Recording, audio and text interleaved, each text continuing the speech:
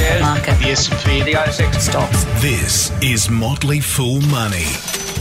Welcome to Motley Fool Money, the podcast that doesn't have a 20% tariff on imports from Mexico, but nonetheless partial to a good tequila. I'm Andrew Page, and with me, as always, is Mr. Scott Phillips. G'day, Andrew, and bottoms up fools. Today on the podcast, the Dow Jones hits 20,000. Cue the marching bands and fireworks. Donald Trump is at it again, cancelling the TPP and hitting Mexico where it hurts. We also have a look at BHP. It's going absolutely gangbusters in WA. So why is the WA economy in such a funk? I'm out of sound effects, Andrew. They weren't that great anyway, let's face it. The latest in the Bellamy saga is how we're going to wrap this up. It's being taken to court and the bill is being paid by someone else. Who and why? But first, Scott. Sir. The Dow Jones Industrial Index. Yeah, Dow Jones Industrial Average is Yes, its proper name. It's not quite an index. I stand corrected. What's important? I'll tell you why. One of the world's oldest benchmarks. It's hit 20,000. How exciting is that? Mate, I couldn't be more excited if... No, I could, you could be a lot more excited. Yeah. No, much more excited. Tell our listeners what the Dow is. Oh, dear. Look, the Dow Jones Industrial Average, it's an important distinction. I'm not just being a pain in the ass. I tend to be pedantic, as you well know, Andrew. But this time, it's actually for a good reason. The Dow Jones is the longest serving measure of the US stock market. It's been around for, I think, over a century, if not almost a century. Okay. Started by Dow Jones himself. This whole thing was put together so that somebody somewhere could track the market. And in fact, when it was first done, this was the first time anyone could really say, how's the market going, and have a single answer. Yeah. It's bizarre to think that it's before that point, there was a stock market, but no one kind of totaled everything up and said, this is what's happening in stocks. It was just individual companies for themselves. Now, I'm not against that, frankly. I don't think that's a pretty decent idea. Some would say that's a smart thing to do. But what you don't get a sense of, as we would say regularly, is the long-term returns of stocks. And we look at those numbers and we would say to our members and other people, our listeners, this is what's happening on the market. Yep. The market gains about 10% a year. Yep. How do we know that? Because we look at these sorts of numbers, but we don't look at the Dow. Right. Now, first things first, 20,000, song and dance, marching bands. That's a big number. Look, just some context. 30 years ago, this Dow Jones Industrial Average was at about 2,000. In 2012, it was 13,000. Wow. We're doing really well then, 20,000 is a really, really important marker, because once you go from 19,999 to 20,000, then we got a nice round number. Yeah. So why else, is it that it's such a big deal? The front of the Wall Street Journal had this page on it. You know, Dow to hit 20,000, a big red or a big red no or a big green yes when it happened, and it's happened. Wall Street Journal. This is supposed to be the financial paper of record, right? And on their page was titled, "Has the Dow hit 20,000 yet?" Yeah. And it said no. And then when it got there, it said yes. And that was the whole point. These guys were making a whole page, directing people to their site. Oh, mate. Okay, so here's the thing, right? Okay. 1999 happened. Yep. We had a New Year's Eve party. Yep. 2000 happened. We had the mother of all New Year's Eve parties. Right. Nothing changed except the bloody number at the front. Right. And that's the point, right? So down 19,999, down 20,000, 0.1% was the change, right? That's the equivalent of selling an $850,000 unit for $849,911. Right. Like it's infinitesimally small. It's completely irrelevant. Nevertheless, we like to sort of celebrate milestones, and round numbers are as good as any. So, you know, exactly as good as any, but not better. You know, your 21st birthday is probably a little bit more special, you know, than normal. 40, you know, dude. You're coming up on 70, are you, or something? 21's not a round number, dude. Stick with me. Stick with me. Let's try work on this one. So, okay, but look, right. So we've sort of mentioned these previous marks, and it's gotten to 20,000. Yes. Does that at least show us the value of the market over time? And generally speaking, this has been a pretty good average performance. Oh, man. The Dow Jones, so round numbers in indices are always some in the first place, right? I will agree. But the Dow is the mother of all stuff-ups when it comes to why would you bother. Let's list through the problems. This was started in the 19-somethings, a long, long time before computers, right? So you couldn't do all these complex maths and add up all these numbers and try and keep it regular. So what they did, and again, look, this made perfect sense pre-computers, pre-good calculators. Sure. When you spend a month's wages buying a desk calculator, which my mother did for my father, Right. believe it or not, back in the day. Yep. I'm not that old, but stick with me. I thought you were using an abacus, weren't you, at school? Or? But I dreamed of abacuses. Right. I used to have to count my fingers and toes, mate. And then I only got to about 15 and had to give up.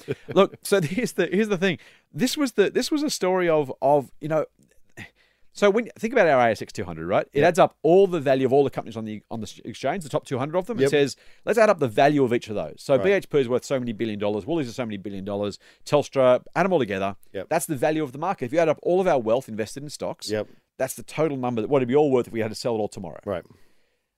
The Dow actually doesn't even look at the market cap, so the value of the company. It just averages the prices. The share price. The share price. So if I'm a company that's worth $100 trillion and I'm one that's worth $1,000, as long as my share price, which just, works out how many pieces of how many slices of pie you're cutting up, has the same weight. So if you're a $1,000 company with a $100 share price and you're $1 trillion company with a $100 share price, if one goes up by a buck, one goes down by a buck, the Dow Jones says nothing changed. The market was dead flat, except that if you'd added 1% of $1 trillion and taken off 1% of $1,000, clearly there was massive billions of dollars of value created. Yeah. But the Dow Jones Industrial Average would say the market didn't change today. It is completely bananas. The other thing as well, at least with the ASX 200 or the All Ords, which is the other popular one here in Oz, there's a lot of companies in that. The Dow Jones has 30 companies. Yeah, and not even the 30 biggest companies, just the 30 companies that a board of people reckons roughly approximates the US economy. Right. For the longest time, it actually had 0 tech companies in it, right? And up until 5-10 years ago, and they had a Microsoft, and that was it. And now they've got IBM, and that's it. I think I'm not sure if they may very well have neither Facebook, Amazon, or Google. If they do, they only got one of those, which is just bizarre when you think about how important those are, not only to our lives, but to our markets. Just completely bananas. Oh, man. All right. So, what I'm going to do before we move on? I'm going to call Dow 50,000. Hey! And I reckon we'll get there in the next 10 years or so. I'm going to go one better. I'm going to say Dow 100,000. 100,000. When are we going to do Dow that? million. Who cares? Well, the thing is, it's this number problem again. That's only about 10% per year. Will get us to 50,000 in another 10 years' time. And you know what? It'll be just as irrelevant. And people will celebrate like there's no tomorrow when it finally gets there. All right. Motley Fool Money. Financial advice for real people, not trust fund hippies. Sign up for the newsletter at fool.com.au/Triple M. Well, let's talk about something a bit more interesting, if that's the right word. Controversial, maybe. Yes. The Painful. Donald.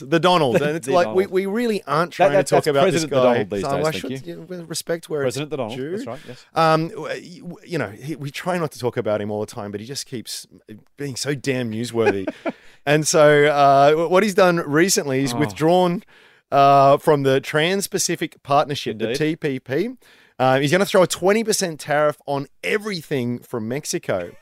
And that's just this week. That's just this week. Now, why is that? Why do we care about that down here? Oh, mate. Look, we don't get impacted. Well, we do get impacted by the TPP. So the TPP, people will have read about in the news or maybe just avoided when they saw the acronym, which I wouldn't blame them for. The TPP was supposed to be the latest and greatest free trade agreement between a whole lot of countries around basically the Pacific. So hence Trans-Pacific. Australia, the US, some of the Asian countries. Yep. It specifically excluded China, by the way, which was part of the US's aim, was to kind of build a trade bloc that excluded China. Yep.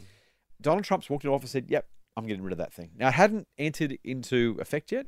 A lot of countries, the Japanese had passed it. We'd passed it here in Australia. It was ready to go. Yep. All there was some signatures on paper. Donald Trump walks into office and says, yeah, that whole thing you've negotiated for years, it's gone. I'm shredding the paperwork. We're done. Unbelievable. Now, this is probably the only time you're ever going to see Donald Trump and the Australian Greens on the same policy platform. If that doesn't blow your mind, I don't know what will, right? Donald Trump, so think about Donald Trump. We're through the looking glass here. Think about the Greens, right? Just think about Bob Brown. Imagine the two of them shaking hands and going, nice work, dude. We totally agree. Fantastic. Yeah, it's amazing, isn't So it probably tells you something. Either it's fantastic or it's terrible because when they're both on the same page, you know something's going on. Yeah. In this case, it really does shake up or avoid shaking up maybe what was going to be a freer trade deal. Free trade, despite its lumps and bumps, does help. And so when that sort of thing gets undone, maybe it gives us a chance to negotiate some stuff. Clearly, the Greens didn't like part of it. Yep. Labor didn't like part of it. There's reasons to hate parts of all free trade deals because they are, by definition, compromises, which is exactly why Donald Trump hates it, of course, because he doesn't believe in win-win. He believes in win-lose. Yep. If he's not winning, we're losing, or he's not winning, we're winning, or vice versa. He's not going to give up anything. He wants to use the bully boy tactics, and that's why he's ripped it up. He doesn't reckon the US is getting a good enough deal, so he's saying, bye, guys, we're going back to the So that's the argument, right? So let's whack a 20% tariff on everything from Mexico. We're going to take the jobs back. There'll be people here. There are more factories in the US. People will have more jobs, and surely that is a good thing. So if you've missed the news today, Donald Trump, through the election campaign, has threatened to get Mexico to pay for this wall that he wants to build, right? And the Mexican government said, go and get stuffed, as they should. So Trump's gone, okay, fine. I will put a tariff on 20% of everything coming out of Mexico, and I'll use that to pay for the wall. Yeah. So guess who's paying for the wall? American consumers. When the average American Rust Belt voter goes to Walmart and says, I voted for Donald Trump and I shop at Walmart, they're going to pay 20% more for their cars, their electronics, their groceries, everything that comes out of Mexico. Yeah.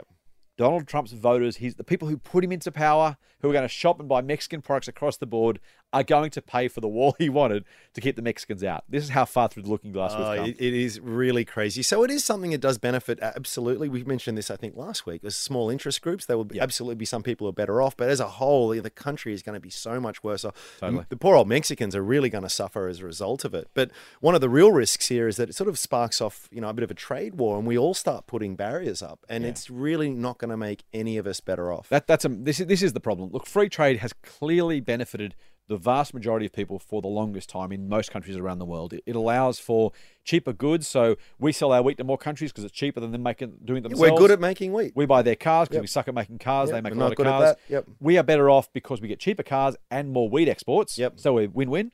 They get cheaper wheat and more car exports. They win. Everyone gets a higher standard of living as a result. This trade war, if it goes on, threatens to raise tariffs across the board, raise trade barriers across the board, and make everything more expensive. So we'll feel better because there's more made in Australia. We're all going to be paying 10, 15% more for everything and buying less as a result. So those Australian jobs we're adding are going to become very expensive just as they are in the US. And well, the thing that's interesting about this too is that we're not sort of prosecuting a particular ideology here. This is something that you could survey virtually every economist in the world. And for a long time, it's not a new theory or a new way of thinking here. This has just been so demonstrably proven as something for the greater good. It really boggles the mind. The 30 years of Australian prosperity we've enjoyed, and even including the GFC overseas, we had one, but we didn't really have a recession. The 30 plus years of prosperity the world has enjoyed has coincided, not coincidentally, with a massive lowering of barriers, trade tariffs, import taxes, the floating of the exchange rate, all that stuff that's made a massive difference to our lives has happened because of a liberalisation of global trade.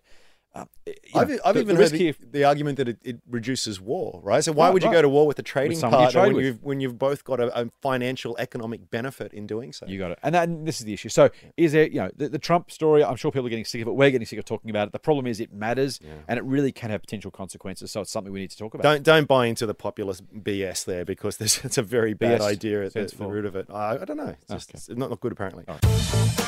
Get more Motley Fool money advice at fool.com.au/Triple M. Let's talk about other things that are a little bit hard to wrap your head around. Speaking of trade. So looking through the paper the other day, BHP, world's biggest miner. Yes. BHP Billiton, to give it a full name. BHP Billiton, I stand corrected.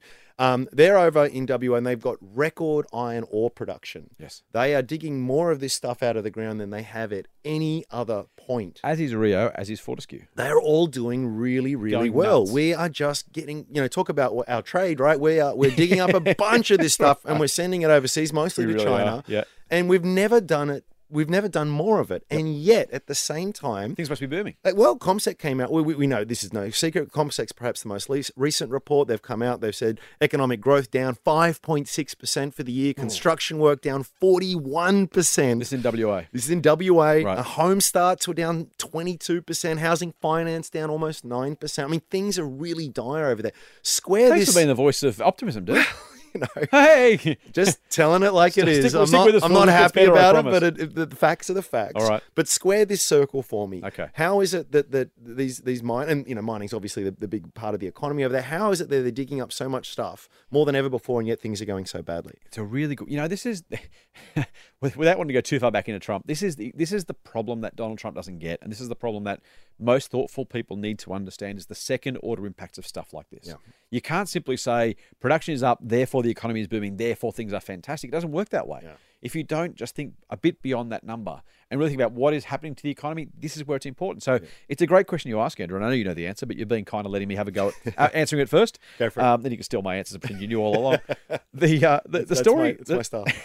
So the story about the mining sector was one of boom, then bust. Yep. And realistically, that bust is still going for the Perth economy or for the broader WA economy. It really is. And what's happened is when you're in expansion phase, back in the day, back in 2006, 7, 8, 9, the miners were going gangbusters. China was demanding ever-increasing amounts of iron ore, and the miners couldn't physically do it. Yep. So they employed a truckload of people, like just people from everywhere up into the mines in WA to basically try somehow to meet the needs of Chinese consumers and Chinese industrial production. So they got people out, the story of the bloke who worked at Macca's going and working on a 6-figure salary driving a truck in the mines, probably apocryphal, but not miles off reality. That had to happen because they simply couldn't have enough. There were people building mines, there were services being rendered, there was a whole lot of support staff going on to make all this happen, to get it up and running.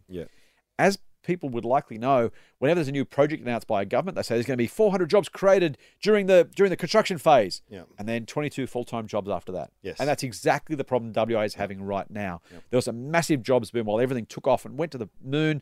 Property prices shot up, employment shot up, wages shot up. This was just an economy just couldn't help itself but go back. Remember back in the days, the two-speed economy was Queensland and WA flying, the rest of us struggling.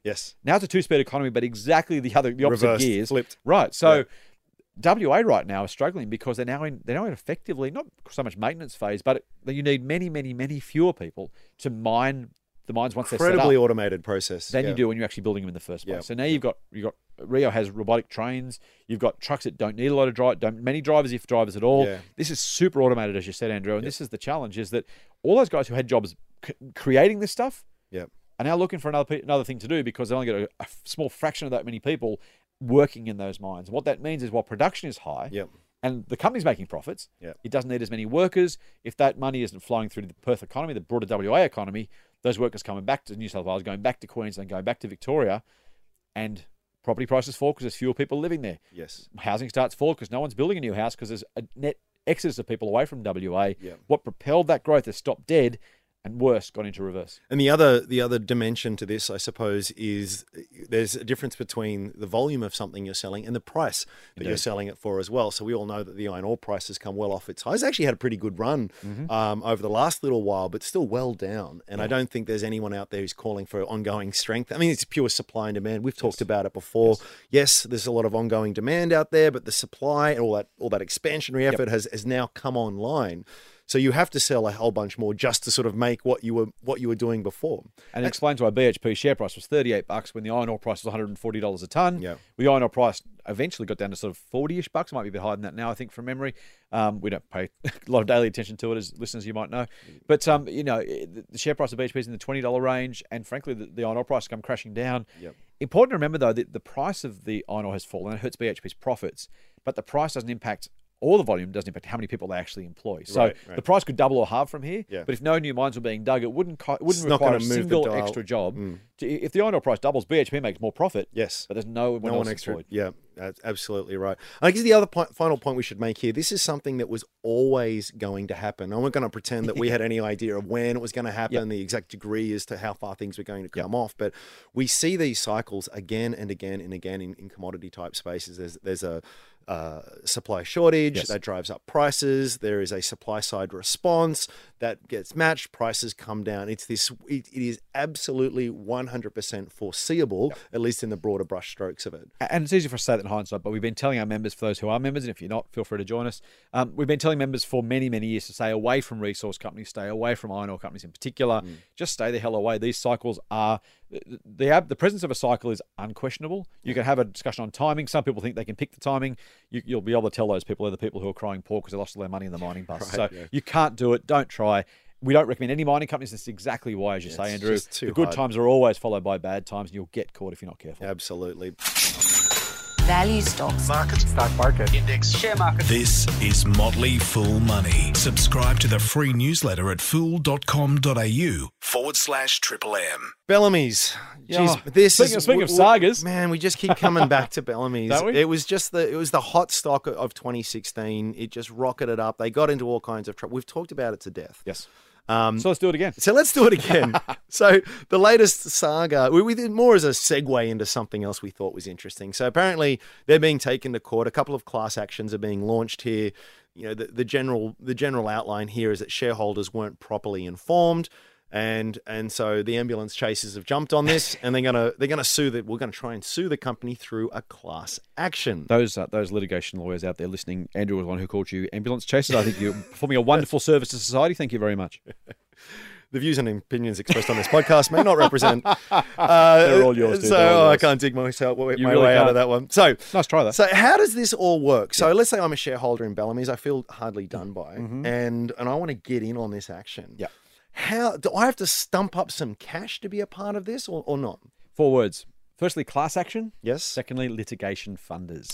So there's two different parts to this. Yeah, there is. Now, look, those of us who think we are living in slightly too litigious a society will be a little bit unhappy with this sort of thing, and I'll declare an interest a little bit later. The law allows for people to join together if they've been hurt by the same thing. So rather than, Andrew, you and I happen to jump in the elevator after this podcast, we crash to the ground, we're horribly badly injured by the fall. You and I don't have to sue the elevator maker individually. We can band together in what they call a class, so a legal class, and we can basically band together and run one case against that piece of negligence if that was the case. So a class action can be useful in that sort of circumstance. It makes sense to keep our costs low, to keep the court's time relatively freed up, to say if you've all got the same issue with the same party, and you meet the test. So there is a legal test to make sure you're not just being vexatious about it. You can form a class, and you can basically run one action against that person and split the proceeds of any court win amongst yourselves. But it's expensive. Anyone who's ever been to court knows this full well. Right. You know, it's generally. I love that. There was a cartoon that was going around a little while ago, and there was a bull with the husband pulling on the horns and the wife pulling on the tail. They're going through a divorce, and there's a lawyer milking the cow sitting in between. That is awesome. So it is an expensive process, and it is something where the lawyers tend to do well of it. But again, that's Andrew Page bagging the lawyers. Andrew, ANDR. So I've been told. I'm agnostic on the whole thing. So if we're going to do this, and if potentially thousands of shareholders are going to get to do this, they don't actually have to pay anything up front. So, well, not necessarily. It depends on whether you can get the deal done. Now, in this case, there has been a deal done. So the class I talked about before, if you and I want to get together, we're going to try and take on the elevator company, right? Now, they're probably particularly wealthy. They've probably got staff lawyers. They've probably got access to a whole lot of QCs and senior counsels. They can probably do a whole lot of stuff and basically try and, let's be clear, they try and do their best to stymie the case. Either make it so expensive or so difficult, so complex that we physically can't keep going. So even if we have a class of people get together, they're saying, well, could you and I really afford to take on the elevator maker in court? We have to pay legal fees, lawyers' fees, many meetings and QCs on $1,000 an hour type stuff. Could we really afford to take these guys to court, even if we think we'd win? Could we stump up the cash? What's happened is there's a whole new kind of financial entity created by some people trying to make a buck, who are saying, well, hang on, we'll take the risk of funding for you, so you don't have to pay anything. So we might go to a litigation funder and say, look, Aaron and I are both horribly injured in this elevator crash. If it happens after the show, by the way, I've jinxed this entirely. Seriously, I'm taking the stairs. But if we got horribly injured, they would say, look, we'll pay for the legal court case to be run. And we'll say, great, that's very generous of you guys. Thanks very much. And they'll say, well, that's so generous because we're going to take a cut of the winnings. And so litigation funders look for cases where there are large amounts of people involved and, frankly, the potential for a very large settlement by the party who's done the wrong thing. And if they think they can get a cut of that, they will pay the legal fees. They'll make a profit on that, and we'll get whatever's left. And that's what litigation funding is. Now, the one that springs to mind for me that's listed on the ASX is IMF Bantham. Try to say that 3 times quickly. It's tough, isn't it? Especially this stage of the morning. IMF is the code, and they've actually done really well. They have. So I guess the first thing you notice about these guys, it is a capital-intensive business, right? You need a pretty big bankroll to sort of start this whole kind of Because that's exactly what they are. They're effectively, they exist purely as a cash box. Yep. To look around for great cases to run, to be able to go to a lawyer and say, hey, dude, if you want to run a case for the Bellamy's thing, you want to run a case for... So, for example, some of the litigation done for the James Hardie asbestos funding, for example, could have been done with it wasn't, I don't think, done as a class action, but could have been done... it was a class action. There was no litigation funding provided. The Wivenhoe Dam issue in Brisbane is being funded by a litigation funder. That sort of thing where you see, particularly a large corporate entity who's done something wrong or alleged to have done something wrong, litigation funders will jump in because they know the potential winnings are in the tens of millions of dollars, and that well and truly covers the legal fees. So that sort of highlights the other skill set that these guys, skill set. Firstly, they need a bunch of cash. Secondly, they need to be able to sort of read the likelihood of these cases. Because if you're backing the wrong kind of cases, if you're not winning, I mean, that is a lot of money spent for zero return. Yeah, now without wanting to sound too... I'm not trying too strong a line between these two, but they're basically gambling in a thoughtful and constructive way. They're not going to win every case. No. So they sit there and say, look, if I'm going to spend $10 million on this case, what are my odds of winning? Yes. And they're never going 100% because it's a legal case. If it was that clear cut, there'd be no court case. Yep. So they're going to say, look, I'll put some money up because I think I'm going to win that one. Yep. They do what an insurance company does. They spread it across a whole number of cases. Yep. If they fund enough cases, they'll lose a portion. Yep. But the portion they win will well and truly cover the losses and return them a profit. So, which is exactly what insurance companies do, right? Yep. They insure your car and my car and Leon's car. Numbers game. Yep. And one of us has a prang, the other two don't. Yep. our premiums cover his accident and vice versa. Yes. And that's how it works. So there's that as well. And then the other characteristic which is interesting is because legal cases run over different timeframes, often for many, many years, because to your point, some win, some don't. Yep. When you look at the history, the historical performance of these businesses, it tends to have very lumpy earnings. They have incredible years and they're followed by really average years. And so, not only there are lumpy earnings, but the share price tends to move all over the place as well. Nevertheless, if you're confident of their ability to pick more winners than losers, it can be a phenomenally profitable investment. Again, as long as you're prepared to ride that volatility and take that long-term time horizon. It can be, but here's the kicker, right?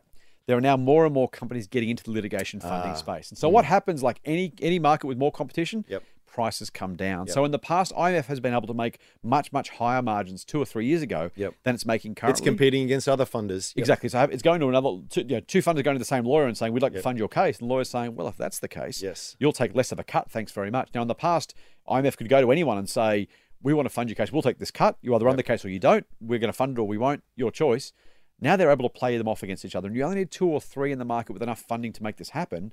And all of a sudden it changes the dynamics and it changes the financials very, very quickly. So that's the other thing to be careful of. Like all things with investing, don't just extrapolate the past, because right now you've got just a different circumstance. If you're part of a class action, the good news is there's lots more money around to help fund your class action if you've got a chance of winning. The bad news is if you want to invest in these, you've got to be a bit more careful about how you do it. And if you have a view, like I might, that maybe there's a bit too much litigation going on in Australia, I'm not sure more litigation funders and more alleged not necessarily good for society. Well, you could argue that's the case. Yeah. Before I get myself too much more into legal strife, I might just end it. No. I'm more. I may be here by myself next week. You really could be. That does wrap it up for today. Scott, thanks again, as always. Remember, you can subscribe to the Triple M Motley Fool podcast through iTunes or your favorite Android podcast app. And as we always ask, if you'd be so kind, please give us a nice fat 5-star rating. But that's it for this week. Until next time, Fool on. Fool on. The Motley Fool and people appearing in this program may have positions in the companies mentioned. General advice only. Please speak to your financial professional to understand how it may pertain to your situation. Subscribe to the free newsletter at fool.com.au/Triple M. The Motley Fool operates under Financial Services Licence 400691.